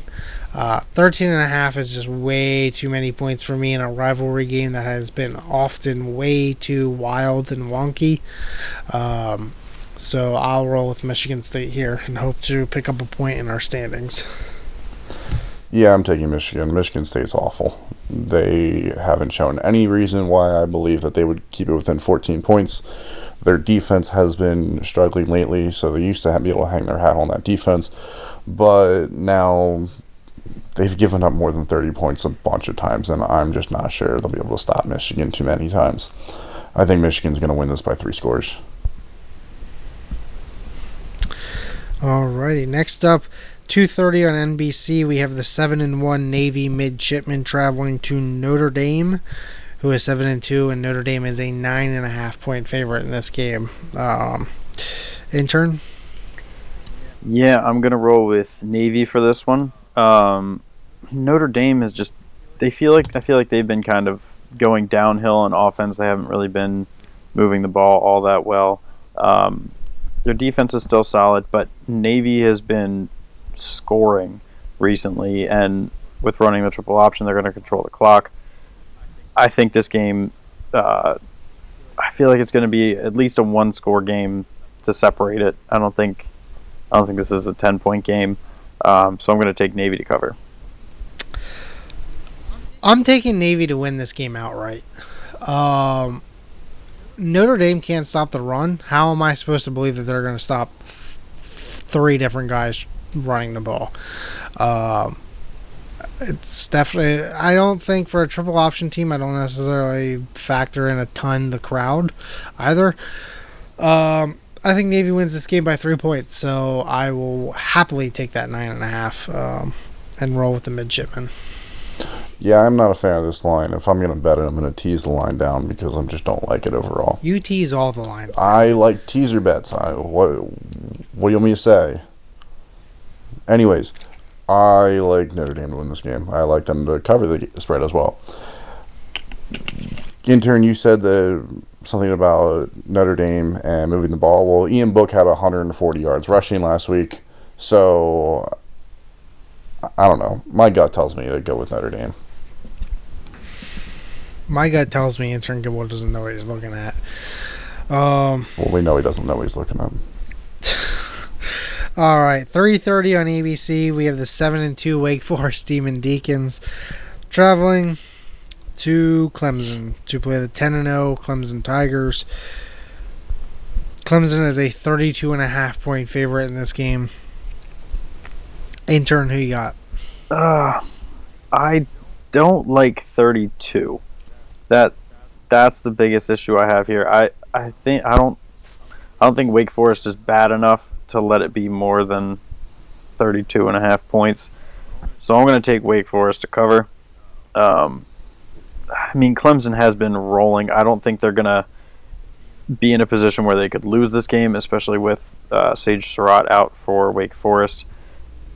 But I still think Wake Forest is going to be able to put up a few points and make 1 or 2 stops on Clemson and keep this closer than 32. I'm going to take Clemson to cover this line. I just think the talent disparity between these two schools, as fun as Wake has been to watch this year, Sage Surratt going down and missing this game is going to be a huge blow to the offense. And I just don't. Wake Forest can't keep up with Clemson. Clemson's been rolling teams, as I keep saying. And as fun as Wake is to watch, they don't have anywhere near the talent level that Clemson has. I mean, you're talking about elite athletes playing 3 and 2-star guys on Wake Forest squad. Not to say Wake Forest is a bad team, they just can't hang in this game, I don't think. Especially with their best offensive weapon going down. I think Clemson, and also Wake Forest defense hasn't been all that good this season. They've had some moments, but I think Clemson wins this game something like 52-17. Yeah, I'm with you there, Aaron, because Wake Forest gave up 36 points last week to a Virginia Tech team that has been struggling on offense. So I am feeling Clemson this game. The last 3 games, they've scored 50 points. Their last 5 games, they've scored at least 45 points. So I don't think Virginia or Wake Forest is going to be able to stop Clemson. If they give up 36 to Virginia Tech, they're going to give up at least 50 to Clemson. And I'm just not sure that they'll be able to score 20 points. All right, 3:30 on CBS. We have 8-1 Georgia, 3-point favorite on the road, playing 7-2 Auburn Tigers. Intern. Well, I am still not sold on Georgia being able to play offense. I'm gonna roll with Auburn. Neither of these teams is like super dominant. They're both kind of low-scoring teams. They're just kind of ground and pound. But I think I like Auburn. It's at home for them. They're going to have the crowd behind them. And if they are able to slow down Jake Fromm and just keep them kind of at a standstill, I like Auburn to win this game. I'm going to take Georgia if for nothing more than to try and gain a point here in our standings. Because I don't love this. I think Auburn could win this game outright. But I do like Georgia's team a little bit better. Again, this is another tough challenge for Bo Nix, who's still just a freshman, playing a Georgia team that hasn't been super, but their defense has been very good. So whether they can score points, I don't know. I think it'll be a defensive slugfest. And I think in the end, I think Georgia's offense is just better than Auburn's, and will win this game by at least a touchdown. I absolutely hate Auburn's offense when they play a coherent defense because they really struggle to move the ball and score points. So their last 2 games against LSU and Mississippi, who I would not call elite defenses this year. LSU has the talent, but they've struggled to stop teams, and Mississippi is not good. And they've scored a total of 40 points. So now they're going to play a really good Georgia defense that I think they're really going to score 10 to 14 points maybe. I think Georgia covers this spread. All right. And next up we have 4 o'clock on Fox. The 9-0 Minnesota Golden Gophers will row their boat right on down to Kinnick Stadium to play the 6-3 Iowa Hawkeyes. Iowa is a 3-point favorite in this game. Intern, who you taking? The spooky factor makes me want to take Iowa, but I am going to row the boat. Nope, I'm going to row the boat. Taking Minnesota. I'm going to keep them rolling on. I think they're going to... Nate the Great, not great. We've confirmed this week after week. Iowa's offense is not very good at all. They do have a better defense probably than Penn State put up against Minnesota last week, but I still like Minnesota's offense more than Iowa's, so I'm going to take Minnesota. Yeah, I'm going to roll with Minnesota here as well. This line plays perfectly into Minnesota's hands of the disrespect factor, on top of also being ranked like 8th in the college football playoff this week. Look, here's the thing. I hear a lot of, it might be a letdown situation. Here's the thing. I would die for PJ Fleck, and I don't even play for the man. I can't imagine that this team is going to not be up to play Iowa this weekend.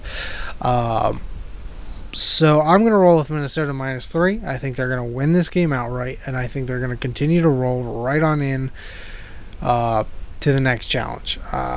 So give me the Golden Gophers here +3.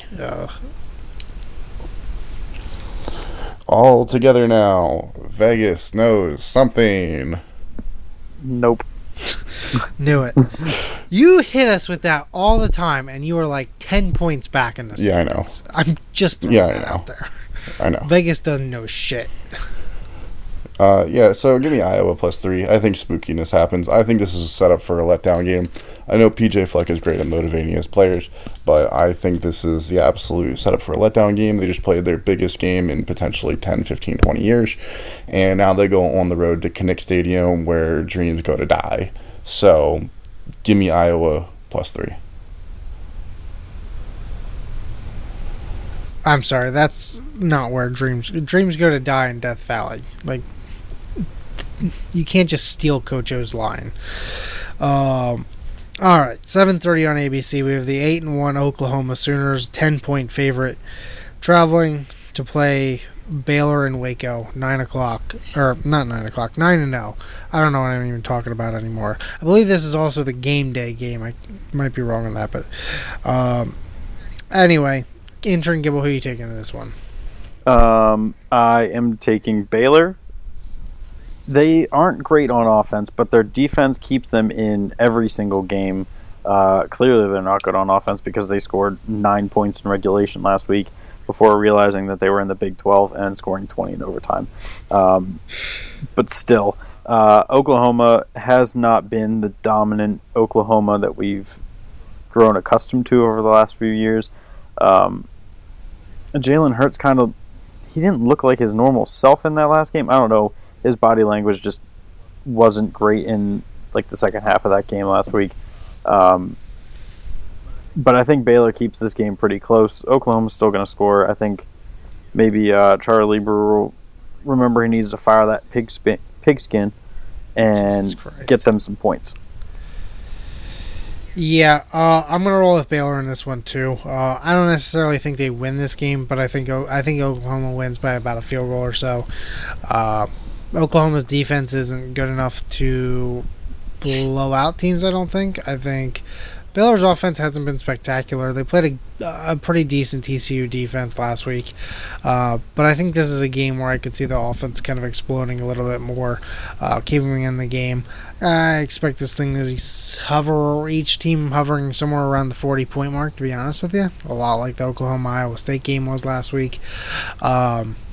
But I think Oklahoma will sneak away with another victory. Baylor's been getting pretty lucky in these tough games, I think, just kind of winning them out. And I think one of these isn't going to go their way. And I think it's this week against Oklahoma.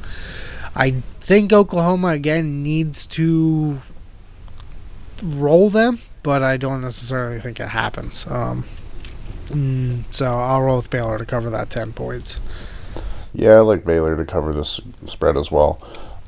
A lot of their games have been close, so I don't see why this one would be much different. I'm with you guys. I don't think they're going to win this game. I think there's a chance this could end up being a backdoor cover because I'm just not sure if they'll be able to keep up with Oklahoma's offense. Jalen Hurts has been kind of weird. Like, he's been a little bit off lately, but it seems like the first halves for them, they've come out pretty strong. So I like for them to come out strong, but I kind of like how Iowa State came back at the end of the last game. I think Baylor is going to claw back in this game as well and make it pretty close.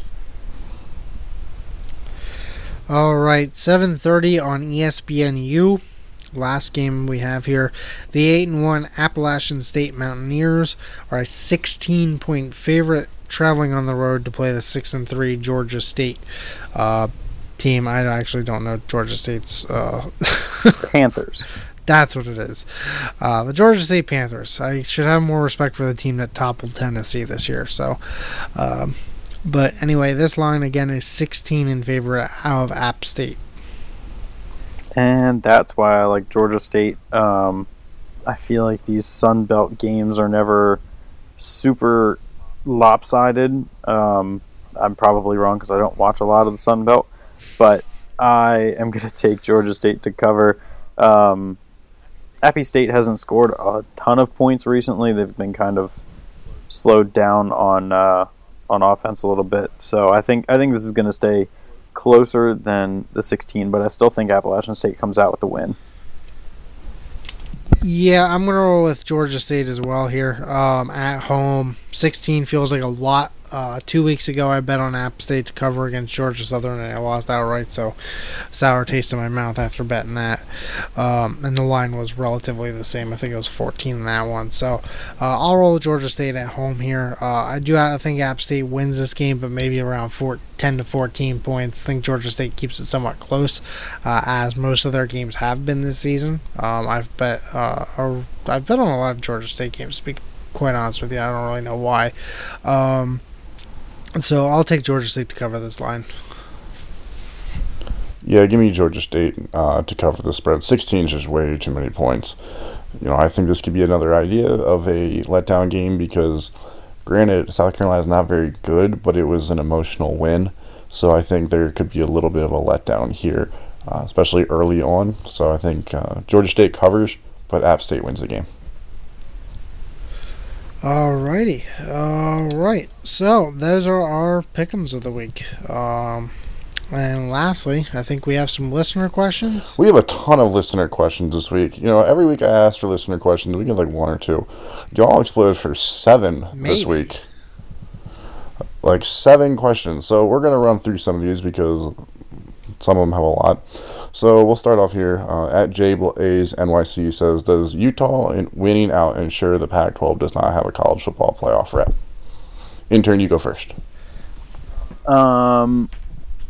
No, because Corso said that Utah is going to be in the playoff, so I'm going to believe what Corso said at the very beginning of the season. So if Utah wins out, smart. Then yeah, exactly. This strategy can't fail. If Utah wins out, they should be in the playoff because Corso said so, and that's all I got. Yeah, no, I don't. There's so many factors. I don't think them winning out. I don't think Utah winning out, winning the Pac-12 title eliminates the Pac-12. I mean, yeah, Oregon's the more sexier name, both viewership, like money and all that surrounding it as well. But Utah's team has been good enough this year where they could get in if they win out. I think they need some help, i.e. Georgia losing the SEC title game. Maybe they could jump Bama. I think they're 2 spots behind Bama right now. They'd be 1 spot behind them, hypothetically, if they beat Oregon. So I don't think that would ensure that the Pac-12 doesn't get in. But Oregon's obviously the sexier name and also the team with the much better loss, if you're comparing the two. So, no. Yeah, I'm with you there. They need a little bit of help, but not a ton of help. They just need 1 or 2 things. If Alabama were to lose to Auburn, Georgia to lose in the SEC championship game, they don't need anything that crazy to happen to really put themselves. And it's really going to depend what they think of or a win over Oregon. Let's say they go and beat Oregon by 4 touchdowns. They win a game 42-14. What's the committee look at that then? Because that's a pretty impressive win if you beat down a team like Oregon like that. That could help propel you over a team like Alabama who doesn't have a conference championship game. Yeah, I mean, and that's the thing. I mean, we're in a position right now where it's so impossible to call anything because you have 11 teams either with 0 or 1 loss. amongst the Power 5 schools. So there's still a lot of potential chaos here. And obviously there's matchups, Ohio State, Penn State, still yet to come, stuff like that. So still a lot of things that need to be played out. But there's so many different possibilities for people getting in or getting eliminated and stuff like that from the viewpoint. So it's really hard to say anybody within those first 11, not 11 spots, but those 11 teams with 0 or 1 don't have a shot, because I think they all realistically have a shot. I agree. This kind of goes into that a little bit. So Austin Roberts at King_Jamal said, if Bama ends the season 11-1, do they deserve a spot in the playoffs? I think it kind of goes back to what we said. It's going to depend on everything else that happens.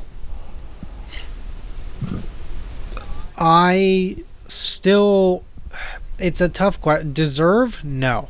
Would I mind them getting in? No. Phrasing it as deserves, in my opinion, has always long been that we have to value conference championships. And if they get in over a Power 5 conference champion that also has 1 loss, then yeah, would I say they don't deserve it? 100%. Depending on how things play out, obviously, things could change and they could easily get in over a 2-loss conference champion. I'm not totally opposed to that. But deserve is a hard way to say. It's a good team, for sure. I'd love to see more of Tua and his wide receiver core and stuff like that play in the playoffs. And I'd certainly be entirely open to another LSU-Alabama game. But deserve, not quite. Yeah, I'd agree with that. The deserve word is what throws it off for me as well. I think, yes, they are one of the top teams in the nation, but if you say they deserve to get in over a Power 5 conference champion, then no. If they're going to leave out the Pac-12 again with a 1-loss, Oregon or Utah, both of them would deserve to get in with a win in their conference championship if that's their only loss, over a 1-loss Bama team that doesn't play in a conference championship. In that scenario, they would deserve to not be in it. So yeah. All right, on to the next one. This one's from @ChaseEdwards123. He said, will Georgia's rushing touchdown streak be snapped this week? I had to follow up on this. Apparently Georgia has not allowed a rushing touchdown this year. So, intern, do you think this is the week that they allow a rushing touchdown? I'm going to go with yes. I feel like Auburn is going to be more of a ground and pound team. They can't rely super heavily on Bo Nix. They're going to need to rely on their run game to take some of the pressure off of Bo. I'm going to go with yes, they do squeak one in. Whether that's Bo Nix rushing it in or an actual run touchdown with their running back, I think they'll get one. So yeah. I'll go with no, just to be different. I don't know. I think Auburn, to score touchdowns, will probably have to rely more on that. Even like a reverse or something like that to Schwartz. But I mean, Georgia's defense has been really good. I don't necessarily see Georgia Auburn doing a whole lot on them. Maybe even getting in position to be within that, in the red zone and within the 10-yard line or whatever to run it in. Because I don't necessarily think they're going to break one on Georgia's defense. So I'll go with no, just to be different. Yeah, I'm going with no as well. Georgia only allows 2.77 yards per carry and only 74 yards per game. I'm not sold that that's going to change this week, because if they know that they're going to have to rely on the rushing game, Georgia's going to be able to stop that, and I don't think Bo Nix is going to beat him through the air. Quick one here. This is from @scared_money1. Fun Belt or Maction? Intern. Let's go with Maction, just because there is fun weather elements included in it, and the games are super sloppy. Aaron? Again, I'm going to be different. I think I prefer the Fun Belt. It's got teams like Appalachian State, who everybody in America that's not a Michigan fan loves. Also, they also have a team with the nickname Raging Cajuns, which how do you not love that? They always play in like the first bowl game on a Thursday night at 7 o'clock during bowl season somewhere in Louisiana. Also, like, their teams just, I feel like, always have some random upset on an SEC school. Whether it's App State beating South Carolina, whether it's Troy beating LSU a few years ago, like a decade ago in Saban's first year, UL Monroe beat Alabama. The Fun Belt's very underrated. I love Maction, don't get me wrong, but I think it's a tad overrated right now when, like, none of the MAC teams are, like, all that great. There's a lot of average to above average schools right now, but there's not, like, a PJ Flex Western Michigan team or something like that. There's not a standout quarterback prospect. There's not a standout coach or anything like that. So, right now, I'll go with Fun Belt. Give me Action just because it's on a random day of the week, and I watched Akron kick a punt for -1 yards. So, all about that Action. I mean, in fairness, Fun Belt's the same way. They've been playing games on Wednesday nights. All right, let's move on to one that I know you're prepared for. This is from @PRFranklin51.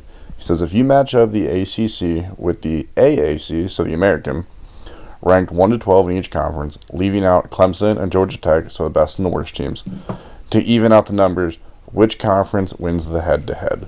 I know you did the research, Aaron, so I'm going to let you take this one away. So we're going to do this as a very quick speed project because I don't want to entirely bore our listeners with a 30-minute rant. So I'm going to go down. I ranked these guys. I ranked all 12 teams in each conference down the list based on what their win-loss record is. Tiebreaker went to conference record. So these are the matchups, and just real quickly, I'll go over to you guys, and you tell me who you think would win a head-to-head on a neutral field. So, Wake Forest against Southern Method, SMU, Southern Method. Are we talking like fully healthy or like today? Just, yeah, fully healthy. Okay, because like with Sage Surratt, like that's a different changer there. I'll take Wake Forest in that one. I'm going to take SMU to be different. I'll be the tiebreaker, and I'll go Wake Forest. I think they have the better team overall. Next, we have Virginia Tech, Cincinnati. Cincinnati. All right. Pitt, Memphis. Memphis. Yeah, I like Memphis in that one. Okay, Memphis. We'll give Memphis the win. I would like to put out for Pitt because they did beat UCF earlier this year. So that is fair. AAC win. Pitt figures out ways to win dumb games and lose even stupider games. Pitt's, yeah, they're the weirdest team. They do play good defense. I'll give them that. Miami, UCF. This is a tough one. No, it's not.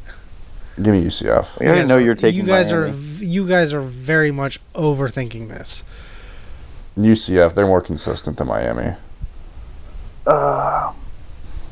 If Miami started Tate, I'd take Miami. Tate hasn't even played this year. Shut up. I know. I'm just kidding. No, I think I'm going to take Miami overall. I think their talent is all around better. I watched one team put up 52 this week, and I watched the other one lose to Tulsa. Ooh, good I'll point. roll with Miami on this one. That's fair. I think right now, fully healthy, if you put both teams early on in the season, I would give you UCF maybe. But right now, Miami's an entirely different team. Like when Miami almost lost to Central Michigan? Yes, or when they lost to Georgia Tech. Yeah. But the last 3 weeks, they've been much improved. And UCF has not. So, yeah. Louisville, Tulane. Louisville. Give me the green wave. Yeah, I'll take Louisville too. Their defense isn't very good, but their offense, when fully healthy, is pretty fun. Yeah, exactly. I shout out Green Wave. Still love them, but Florida State, Temple. I mean, I know where my heart lies. I know what I should pick. So we're gonna go with my heart because Temple. Even though I know they wouldn't win.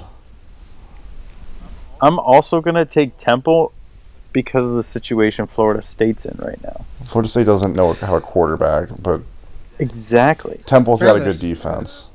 In fairness, Odell Haggins 1-0 as a head coach. He's actually 3-0 as a head coach. Well, 1-0 as Florida State head coach. He's 3-0 as a Florida Did- State head coach. Oh, I didn't realize he was the interim. Yeah. Shows how much I give a shit about the team up north. Boston, Nice. Very nice. Boston College, South Florida. Talk about disappointments. Boston College. A.J. Dillon. Yeah, I'm going to take Boston College also. North Carolina, Houston. North Carolina. Are we talking Houston with De'Aaron King? No, like early transfers don't count. Like guys that like just recently got injured, but like Derek King decided to sit out the season, so we're not Okay. counting that. So Okay, then UNC. Duke, Tulsa. Tulsa. Duke? They Yeah, I'll go Duke on that as well. Yeah. Tulsa's been fine, but I think the bottom tier ACC teams are just better than the bottom tier AAC teams. Tulsa beat Central Florida. Tulsa's not gonna make a bowl game, so that's my thought on this. Duke still has a shot. North Carolina State, East Carolina. NC State. Yeah, NC State. Syracuse, UConn. Syracuse by like 60. That's not even a serious one. So we have the ACC at 8-3. So the ACC would win a head-to-head. I thought this was a 12-team thing. Hold on. Doesn't matter because even if they're 8-4, they're still winning. Who the fuck did I miss from these conferences? Oh, I missed Virginia. Man, my Virginia hate's really running deep, and I just completely skipped them. Who'd you skip from the Whatever. American? It doesn't even matter who would play Virginia because ACC already won by a wide stretch in this. But yeah, man, Would they play Navy? we Yeah, would it'd be have Navy. to- Virginia and Navy would play. Yeah, wow. I would take Navy in Yeah, that one, right. though. So would I. Screw I agree. Virginia. Okay, so 8-4 the ACC went. So there's the answer to your question. Yeah, that sounds about right. So, I think we all kind of agree the ACC overall. So, the next one, this is a little bit of a complicated question. This is from Savage Old Dad, Harbs for Prez. So, he's a huge Michigan fan. Why in 2017 did undefeated Central Florida reach 12 at the highest while having 3 ranked wins, yet Clemson will go to the college football playoff with 0 ranked wins and Bama will with maybe only 1? All right, here's my answer. I'll break it down real simply for you. As much as I'd like to be, I am not on the committee for the college football playoff, nor have I been, nor will I be in the future, probably. I do not know why they were only ranked 12th. You would have to take that up with the folks that decide those things, because I would have had them higher. Would I have had them in the playoffs? Maybe not. I don't know. That season is way behind me, but I do not have an answer for that. Intern? My thought is they just didn't hold the group of 5 teams as highly regarded as they do now. They didn't really take them seriously until UCF kind of made them, and that's really the only justification I can possibly think of for that. My reasoning is the committee changes like every 2 years, so what they look at is different all the time. But I do kind of agree with your point there that they didn't really take them serious until there was somebody to make it serious, because it wasn't quite like Boise State in the mid to late 2000s. That was, you knew they were pretty good. So this last one is from @Brad_Hewlett, HULETTT, and he just puts Penn State versus Georgia resume. So intern, you get to go Alright. first. Penn State's loss is better than Georgia's loss by a mile. Yeah, by Yeah. an absolute mile. Yeah. I mean, Penn State obviously has the better. They have better wins as well, don't they? I'm not sure. I can't find Georgia's schedule. Terrible radio. So Penn State beat Michigan and Iowa. Those are two good wins. Georgia beat, let's see, Notre Dame. Not a great win anymore. And Florida. Notre Dame's the equivalent of Michigan, but Michigan's obviously better because they won. But I would say on like tier level right now, they would be a similar victory. Yeah, I mean, if it's coming down to these two teams at the end of the season, if we were going into the playoff right now and it was Penn State versus Georgia for that fourth spot, currently I'd put Penn State in because of their resume over Georgia's. And plus Penn State, I mean, not an actual factor, but a factor that I would use, the eye test for Penn State. They just look like a better team than Georgia. They're more convincing in their wins, even though they don't play in the second half. Georgia's offense is rather shaky, so I'd say Penn State's resume is a little bit better than Georgia's. It's a tough one. Doing a quick search down the schedule, Georgia is 4-0 against teams above 500 this year. That does actually include Arkansas State as well, but still, while Penn State is 4-1, their loss obviously is to Minnesota.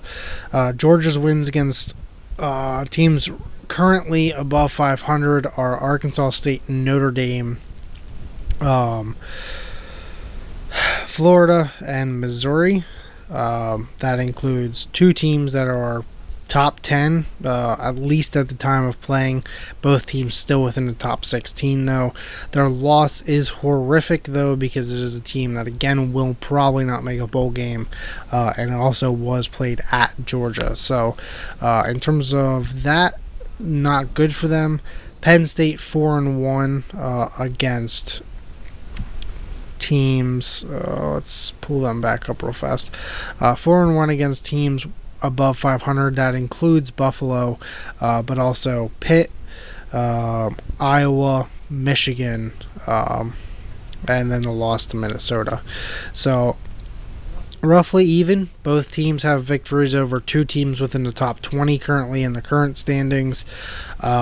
Georgia's loss is worse, but I think their victories are still a little bit better, especially because I believe, Penn State did have a road game against Iowa. But I said it before, I think Georgia, is the better team if they were playing on a neutral field, but I would have Georgia ranked dead last strictly because of their loss being as bad as it is. And I think that's going to hurt them. So, but Georgia, go win the SEC and you'll be in. So go do that. So that's my opinion on that. I think you hit the nail on the head there. You exactly summed up what I was thinking, because Georgia, I think, their wins might be a little bit better, their losses severely worse. I don't think the disparity at which the committee ranked them between 4 and 9 is as big as that. I think it's a lot closer, but apparently that's not how the committee sees it. Here's the problem with all the rankings in general is that if you're going to lose early like Georgia did, because you can reclimb back up as fast as possible. Where you see a team, unless your name's Georgia's Alabama, climbed. Facts. Granted, I'll slight benefit of the doubt to Bama just because they did lose to a good, the number one team in the country. But still, Georgia loses early. They drop from what were they, 3 or something at the time. They slide back down to like 10 or something like that. I don't remember what they were at the time, but and then they can just slowly climb back up as the teams above them lose. So that's the kind of thing I always hate about bowls is if you lose late, like while the resume may look the exact same as another team, you're just going to drop 10 spots like Penn State did. who basically they just put at a convenient spot that was one slot below Minnesota, who they just lost to. So it was like, we don't feel like putting Minnesota any higher than 8. So now we have to drop Penn State to 9, regardless of how their resume with Georgia stacks out. So I don't know. It's always tough. I hate it. That's all I can really say. Yeah, other than Alabama when they lost to Auburn and still made it into the college football playoff, pretty much. That's because Bama, baby. Exactly. Got Everybody else has lost. They know where earlier, not in November. NCAA knows where that bread's buttered, man. Nick Saban's got to have some dirt on somebody. No, I mean it's a matter of he's one of the best coaches of all time. I mean, you could debate all the things. I hated that. I mean, I know they won the national title, but still not thrilled that Ohio State ended up jumping that first year from 6 the whole way up over, what was it, Baylor or TCU or something like that. Big 12 screwed themselves over on that one, to be fair. Nah, that's what they all One say. true champion. They won TCU and Baylor to get in. They were trying to say maybe TCU, but Baylor had the head-to-head. It was all weird. Yeah, whatever. Yeah, I don't know. It's debating these things are so hard because you're talking about just a bunch of minds, not really anything to do with schedule or anything like that, because everybody sees it differently. So I'd imagine an entire round table full of people probably look at it differently, but I don't know. Put Minnesota in the top 4 next week if they win, cowards. That's my lasting message. Sky Ma, row the boat. That's all the questions we got today. All right, that's our episode for the week. We'll be back next week with week 12, week 13, and getting a little bit closer to the end of the college football season, unfortunately. Give us a 5-star review and make sure you subscribe to the pod so you never miss an episode. And again, drop a 5-star rating wherever you're listening to this. I think we are on pretty much all the platforms out there. And we'll see you guys next week.